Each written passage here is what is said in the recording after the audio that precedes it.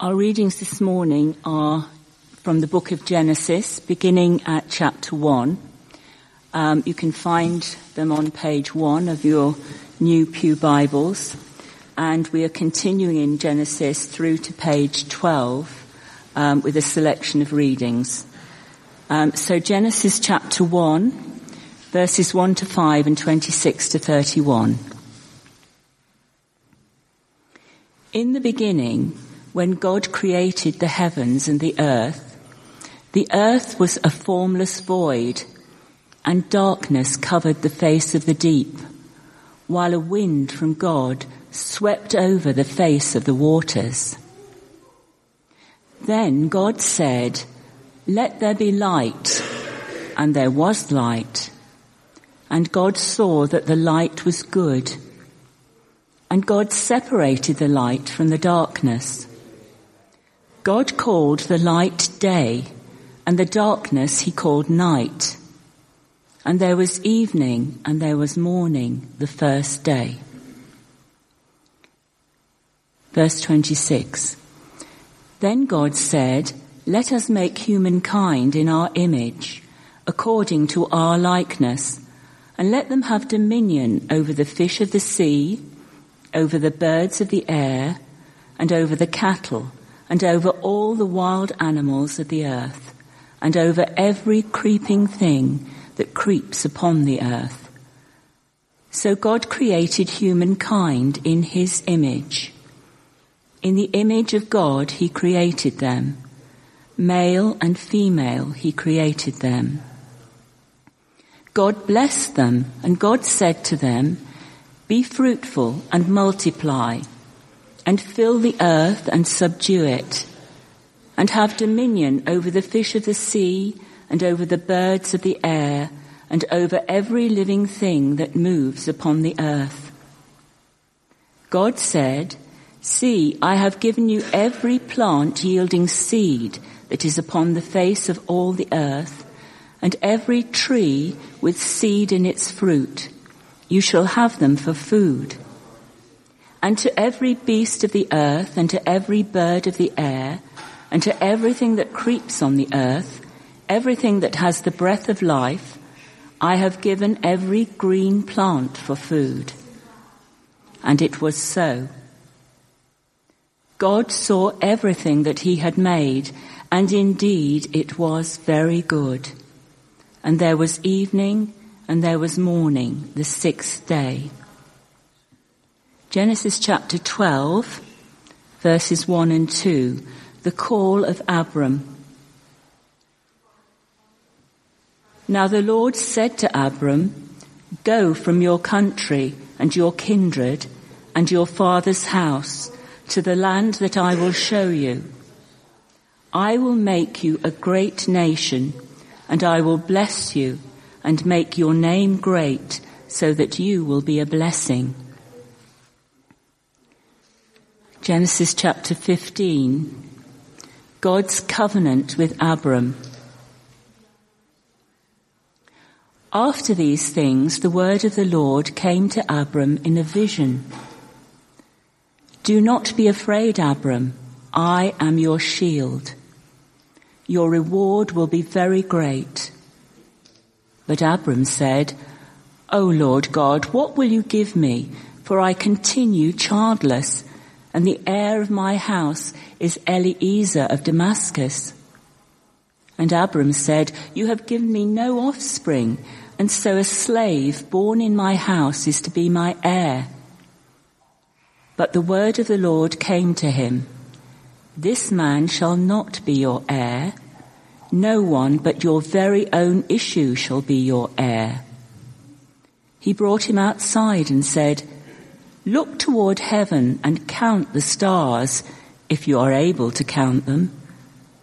Then he said to him, "So shall your descendants be." And he believed the Lord, and the Lord reckoned it to him as righteousness. Then he said to him, "I am the Lord who brought you from Ur of the Chaldeans to give you this land to possess." But he said, "O Lord God, how am I to know that I shall possess it?" He said to him, "Bring me a heifer 3 years old, a female goat 3 years old, a ram 3 years old, a turtle dove and a young pigeon." He brought all these and cut them in two, laying each half over against the other, but he did not cut the birds in two.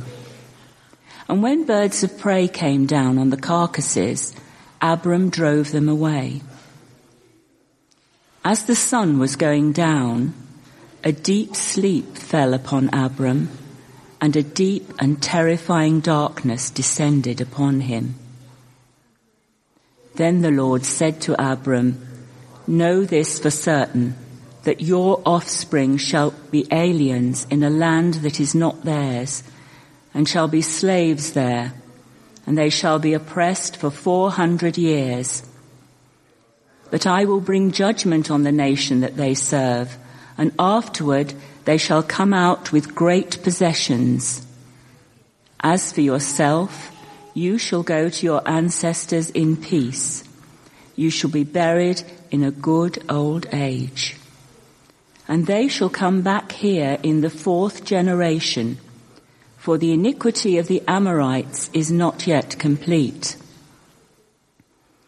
When the sun had gone down and it was dark, a smoking firepot and a flaming torch passed between these pieces.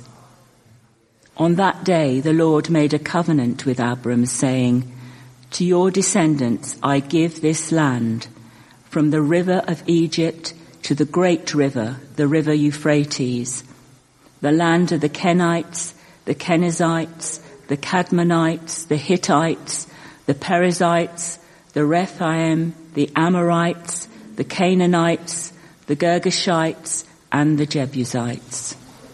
This is the word of the Lord. Thanks be to God.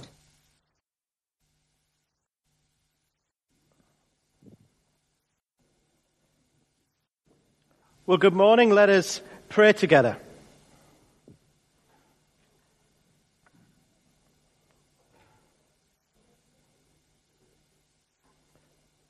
So, Lord, as King David prayed, would you show us your ways, and would you teach us your paths? For you are God, our Saviour, and our hope is in you all day long. In Jesus' name we pray. Amen. Well, why don't we open our Bibles? I'll tell you what to do. Turn to page 2. The reason I'm saying turn to page 2 is because the clever ones would have noticed, as someone told me at 8 o'clock, there isn't a page 1. So turn to page 2, because then you'll find page 1 if you turn over the previous page. Let me tell you a story. This is a true story. It was someone in our church, and they were relaying this story to me over the summer, and the story goes like this. They were chatting to someone who wasn't a Christian, and they knew that this person was. And so this man said to the member of our church, "Listen, I've read the Bible from cover to cover. I've read it 7 or 8 times from cover to cover. Just think about that. And I've only got one question. The question is this. What does it all mean? What does it all mean?" And that question is exactly why we're looking at this teaching series, and we're exploring this whole idea of trying to understand what the Bible means by understanding the big story of the Bible. If you were here last week, we started to look at that. And we said that trying to understand the big story of the Bible is like trying to understand it through this particular timeline of shapes, which you won't necessarily all be able to see. But we started to look at that last week. Because if we can understand the big story of the Bible, we can understand how all the other pieces fit together. And to understand the big story of the Bible, if you like, we've got to try and understand it as an unfolding narrative. If you like, this overarching story of God's activity with people that centers ultimately upon the death and resurrection of Jesus Christ. And so, as we start to unpack that this morning, I want to try and go right to the beginning of the big story of the Bible. And if we're going to understand this big story of the Bible, we've got to kind of look at two themes this morning. So we need to engage our brains perhaps a bit more than usual, because we haven't just got one theme to look at, we've got two themes to look at. The first theme is the theme of creation, and the second theme is the theme of covenant. Because both of them are introduced in this book that we call Genesis. Genesis is a book, if you like, if you were looking at it, it's a book of 50 chapters. If we were to say, well, how do we break down those 50 chapters? Well, really you can break them into two. You break down the first 11 chapters, and that, if you like, is the big story, if you like, where it starts. It's the story of creation. It's the story of Adam and Eve. It's the story of the fall of humanity. It's the story where we get and hear about Noah and the ark. It's the story of the Tower of Babel. And that's, if you like, what comes in the first 11 chapters of Genesis. And then the rest of Genesis, so chapter 12 to 50, is all about the story, if you like, of the worldwide family of faith. And they kind of pivot around this one man called Abraham. And so that's what we're going to try and explore in a bit more detail this morning. So we begin, if you like, on page 1 in the story of creation. You know, there was once a story told from the 18th century of an atheist who went to see his local vicar. And he went to see the local vicar, and he went into the vicar's study, and he suddenly became transfixed by the vicar's desk, because on it was a model, as they thought it was then, of the world and the solar system. And the atheist was completely taken aback by this model. And he said, that's incredible, that's wonderful. Who made it? And the vicar just replied, oh, no one. It just happened. And that explanation, oh, no one, it just happened. And these words, Bereshit bara Elohim, in the beginning, God created, are the only two, if you like, two ends of a spectrum. They're the only two things when it comes to creation. That either the world started from nothing, or it started by a creator. There's no other opportunity out there. And what we really need to get to grips with this morning and not get sucked into is this kind of phony war that goes on. Where what happens is a clever scientist comes onto the TV screens, or he reads, or we read something in a newspaper, or we see it somewhere. And he's normally got a professor before his name, and he's normally got a lot of letters after his name. And he kind of says how science and Christianity are incompatible. And we've all heard it, and we've all seen it. And listen, it's just a phony war. It's an agenda that's driven by the secularists and the atheists, completely and utterly. And if you don't grasp that, then often when we start to talk about creation, we suddenly start to feel, I feel a bit uncomfortable. I feel a bit on shaky ground. And the reality is, if you take it back to first principles, either it started from nothing or it started from someone. There aren't any other explanations.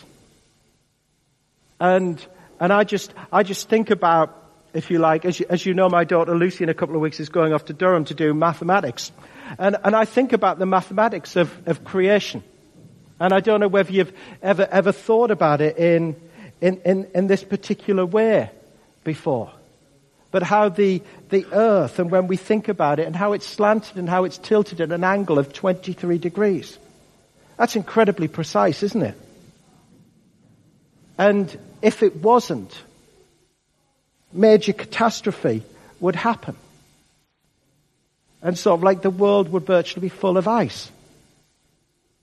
Or if you think about the crust of the earth, if the crust of the earth was 3 meters thicker, there'd be no oxygen and no animals. Or if we think about this, had the oceans just been 1 meter deeper, that there would be no vegetable life. Or even if we think about it for a minute, just think about the weight of the earth. What scientists can tell us, can't they? They can tell us that the earth is 6 sextillion tons. I had to write that down. That's a 6 with a lot of noughts after it. Take it from me. Yeah, it's perfectly balanced, even though it moves at more than 1,000 miles per hour. And you know, this whole area where you get science and Christianity and there's some sort of war going on, the reality is it's a phony war because they ask different questions. The scientist asks the question of how. How old is this universe? How it began. And the Bible asks the questions of why. Why it began. Why is there life? What does it all mean? Or if we take the example of this wonderful cake here this morning that you're probably thinking, how long can I stand before I start eating this cake? And just look at this wonderful cake for a moment. And if we just think about what the various scientists would tell us about this cake. Well, of course, the nutritionalists would tell us what? Well, they'd look at that cake and they'd say, it's not very good for you. Wouldn't they? They'd talk about the balance of foods, of how much flour is in it, or how many eggs, or how much sugar is in it. And then the chemist would want to get right down to the basic formulas underlying the cake. And then the physicist, what would the physicist want to do? He'd want to start talking, or she'd want to start talking about protons and electrons. And then the mathematician would start talking about all the equations that were needed to make the cake. But if I was to ask them this question, why was the cake made? For me to eat it? No, they wouldn't. They can't answer the question. You see, no amount of scientific knowledge can tell them why the cake was made. Only the person who made it can tell you why the cake was made. Just like when it comes to creation, science can't tell us why the world was made. No amount of scientific knowledge of discovery of our planets that it does and all the great things that science has produced can tell us why it was made. Unless the Creator chooses to speak. And He chose to speak. And we call it Genesis. In the beginning, it was God who created the heavens and the earth. In other words, everything. So if we look on page 1 and verse 2, what we see is this, we see this universe, don't we? And if we look at page 1, we see this universe and it's this place of primeval chaos. It's formless. It's empty. It's dark. And Genesis is the story of how God turns this dark chaos into a beautiful world. So the question to ask is, why are you doing that, God? What are you making? And what follows is these 6 days of creation that are structured around 2 verbs. I don't know if you've ever seen this before, but what God does in the first 3 days is He separates. And then what He does in the next 3 days is He fills. So because the earth was formless in days 1 to 3, it's all about God bringing shape and order to this messy chaos of darkness. And God speaks and He separates. He separates light from darkness, sea and sky, land and oceans. And then what we see is after that separation, He begins to fill. So where there was light and darkness in day 1, now He brings the sun, moon and stars in day 4. Where there was sea and sky in day 2, now He brings the birds and the fish in day 5. Where there was land and oceans in day 3, now He brings the animals and human beings in day 6. And in day 6 we read, as we heard Rosemary read for us in verse 26, we read, God creates us. It's the climax, if you like, it's the crown of His creation. And God said, Well, on the first 5 days he said it's good, and then he looked at us. He said, it's very good. Very good. And God said, let us make human beings in our image, in our likeness. To use a scientific phrase, what that means is this: God put in each one of us his DNA. In other words, we were meant to live in relationship with one another, and most importantly, in relationship with him, because he is relational. Verse 26, God didn't say, let me make. He said, let us make. It's plural. And of course, if only things had stayed that way, everything would have been great. But as we'll know if you're coming along on a Tuesday night, we'll explore some of those other big ideas of creation, of the fall of humanity. And Noah and his ark and the Tower of Babel. And so we leave kind of like the beginning of creation, and we pick up this other central theme that runs right the way throughout the Bible. If you like, it's the one unifying theme, and we have to understand it to understand the big story of the Bible. It's the theme of covenant. You know, the Latin word for covenant is testament. It's where we get Old Testament and New Testament. But the link between the two halves of Genesis is this man Abraham. We meet him, if we turn over to chapter 12, we meet him first of all there.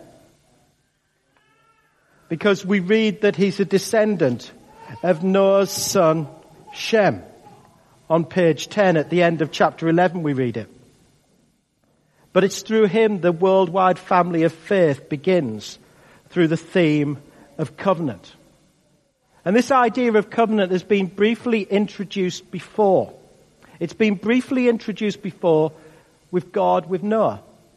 And we know that because we can still see, if you like, the sign of that covenant still today, because when we see a rainbow in the sky, it takes us back to that theme of covenant being introduced between God and Noah. And if you want to read more about that, you can read more about it in Genesis 8 and chapter 9.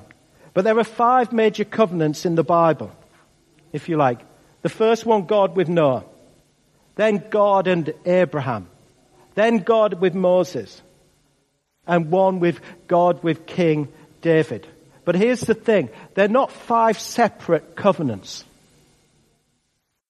They're not 5 individual ones where one starts and then one is finished and so a new one starts. That isn't how it works. The covenant is one covenant that is expressed, if you like, differently or enhanced in the points of the history of the people as a new chapter begins. And that's important to say. So we'll look maybe next week when we look at the story of Moses and the people of God in the Exodus. And when Moses goes up on Mount Sinai and a new covenant is formed. It doesn't mean the one from Abraham was ripped up.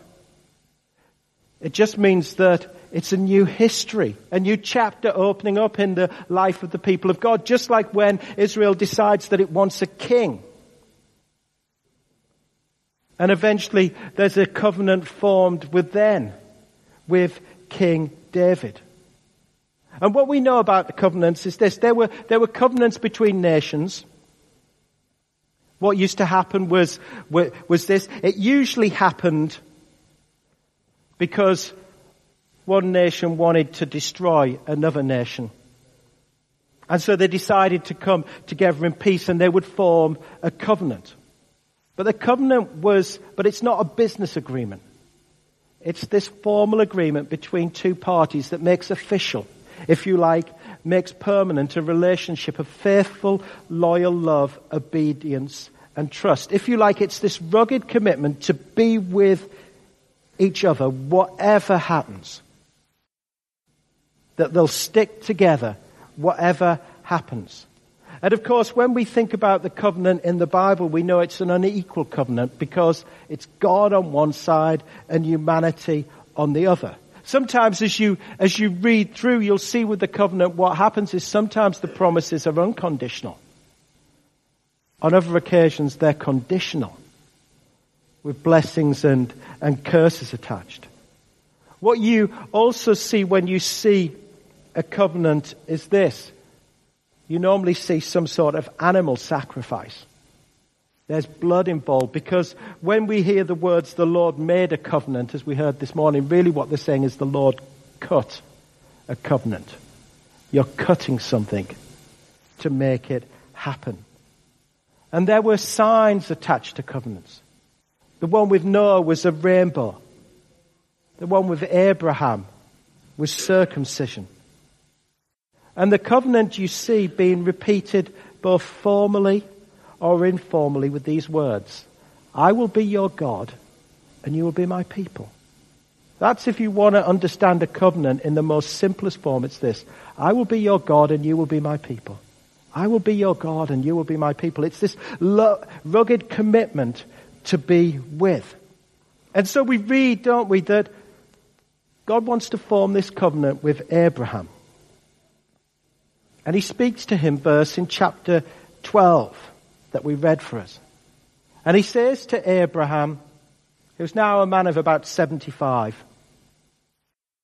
that he wants him to leave the country, if you like, where he's been all his life, where all his forefathers have been. We know it as modern-day Iraq. And he wants him to take a journey, and he wants him to go and settle in the land we now know as modern-day Israel.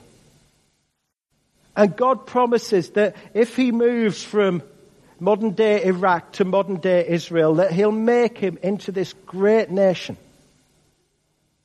with abundant provision. The only problem is, Abraham's 75 and Sarah, his wife's about the same age, and they've got no children. So God wants him to kind of go whatever it is, however many hundreds of miles, maybe even into the thousands, and he's going to make him into a great nation. And he's an old man with no children. And so Abraham, we read, he travels through what we then know as Mesopotamia, and he arrives in Israel. And God promises that the land once more will be given to his offspring. But when Abraham arrives in Israel, he's settled for a bit. There's then a drought. And so he settles down in Egypt. And after a while he comes back, he roams about a bit more, and that's where we pick up the story in Genesis chapter 15.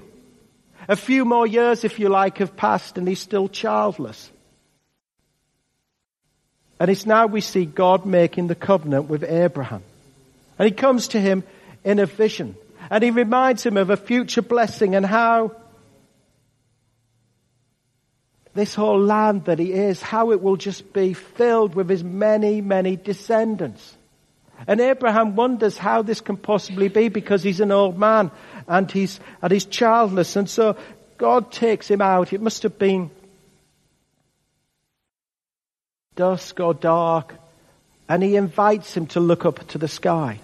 And it must have been a clear night. And he invites him to look up to the sky and to look at all the stars. And he even dares him to count them if he can. And he says, that's how many. However many stars you can see in the sky, and there's loads, there's too many to count. That's how many your descendants will be. And we read Abraham believes. And God promises him this land, and Abraham asks, and you can understand it, saying, well, God, you promised me this before, and you're now promising me it again, but how will I know? How will I know you're going to make good on your side, if you like? And that's why God makes a covenant. If you like, he cuts a covenant. And this is what he does. Remember how I said a covenant involved animals and sacrifices and blood. And so we read they take some animals, they cut them in half, and they take some birds. And this is what they do. If you can imagine how you're sat this morning, if you like, they put one half of the animal on this side, and the other half on this side, and they would have put a bird there and a bird there. And then what they would have done, this is what happens with nations, this is what happens, they would have taken a walk. It's called the covenant walk. And they would walk through the dead animals just like this. And what they were doing by walking through the dead animals was they were saying, if I ever break the covenant, if I ever break that, may I be like one of those dead animals. Because there were costs in breaking the covenant. But here's the thing as we look at the text. Who makes the walk?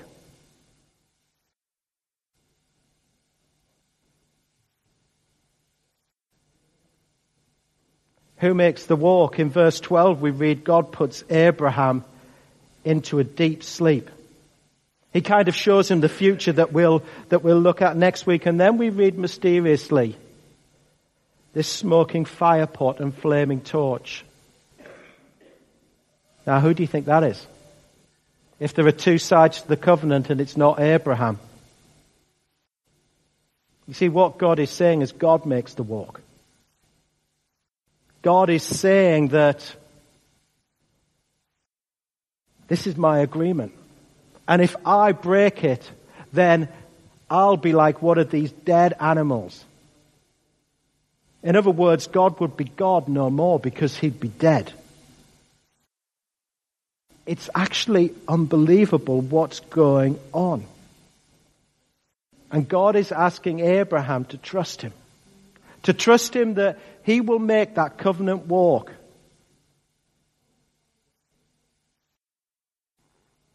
But the reality is, whether the covenant was with God or no, or God and Abraham, or God and Moses, or God and King David, the reality is that God never ended up breaking the covenant, yet the covenant always ended up being broken. This is why as we'll see halfway through this series, why the nation of Israel ended up in exile, most in Assyria, some in Babylon. Because that was the cost borne out of them breaking the covenant. That's why the biblical prophets, Jeremiah specifically, but Isaiah and Ezekiel, talked about a new covenant being made. A new covenant being made not so much with one person, but with all of humanity, that was both continuous and discontinuous from the previous one. And even though, once more, God never broke the covenant, he decides to cut the covenant. And he describes it as this unforgettable and unshakable covenant, which focuses not so much upon outward appearance like circumcision or a rainbow, but focuses upon a cutting right to the heart of who we are. That if we'll follow his yoke, his transformative teaching, so much will happen. And then we see once more the shocking and most powerful way that God will, if you like, cut this covenant, because he'll take the walk himself. This time it won't be as a smoking fire pot or a flaming torch. This time it will be as a person, Jesus Christ. And this time no animals are killed, but the covenant is cut by Jesus suffering himself, by taking a walk outside of Jerusalem, and by his body being ripped in two as he hangs on a cross. That, when we say, and when we'll think of next week, when Jesus says, this is the cup of the new covenant, this is the blood of the cup of my new covenant, that's what it means. And it's this once for all act. And it means no matter what happens, you don't have to keep paying for it. Because sacrifices and offerings aren't needed. It's an act of his unconditional love. And it means once we enter into that relationship with him, once we enter into that covenant with him, he's so pleased. You know, what in the Old Testament, what's God often described as? He's described as the God of Abraham, Isaac, and Jacob. And when we enter that covenant, he just simply wants to be known as our Father. You know, going back to that question, what does it all mean? You see, we only begin to understand the meaning by entering into the covenant ourselves, because that's when the Bible becomes real. As we said last week, all Scripture is God-breathed. In other words, it's God breathing out who He is, what He's like, how He feels, what's important to Him. And when we breathe in that breath of Him, we start to feel what He feels. We start to understand Him more. We start to get a grasp of what is actually going on. Because as Jesus said famously to Nicodemus, you're Israel's teacher and you don't understand all this. You'll never understand it unless you've been born again. We never understand it if we're not filled with the Spirit. And we never understand it if we don't live it out. Because by living out His breath in our lives, something happens in us. And we're changed to be more like Him. Let us pray.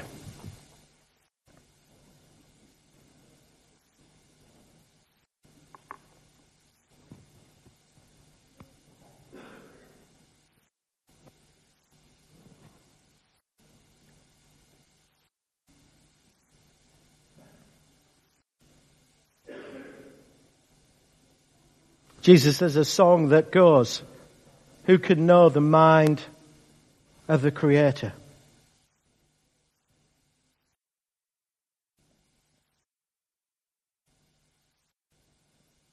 And yet we know that the God who created the universe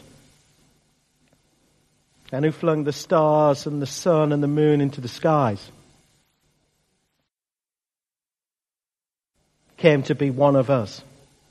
And you came to be one of us so that we could know you. So help each one of us, Lord, I pray, to understand a bit more of this great big story of your love for us. And give us a hunger and a thirst that through it we may know you deeper, we pray. In Jesus' name. Amen.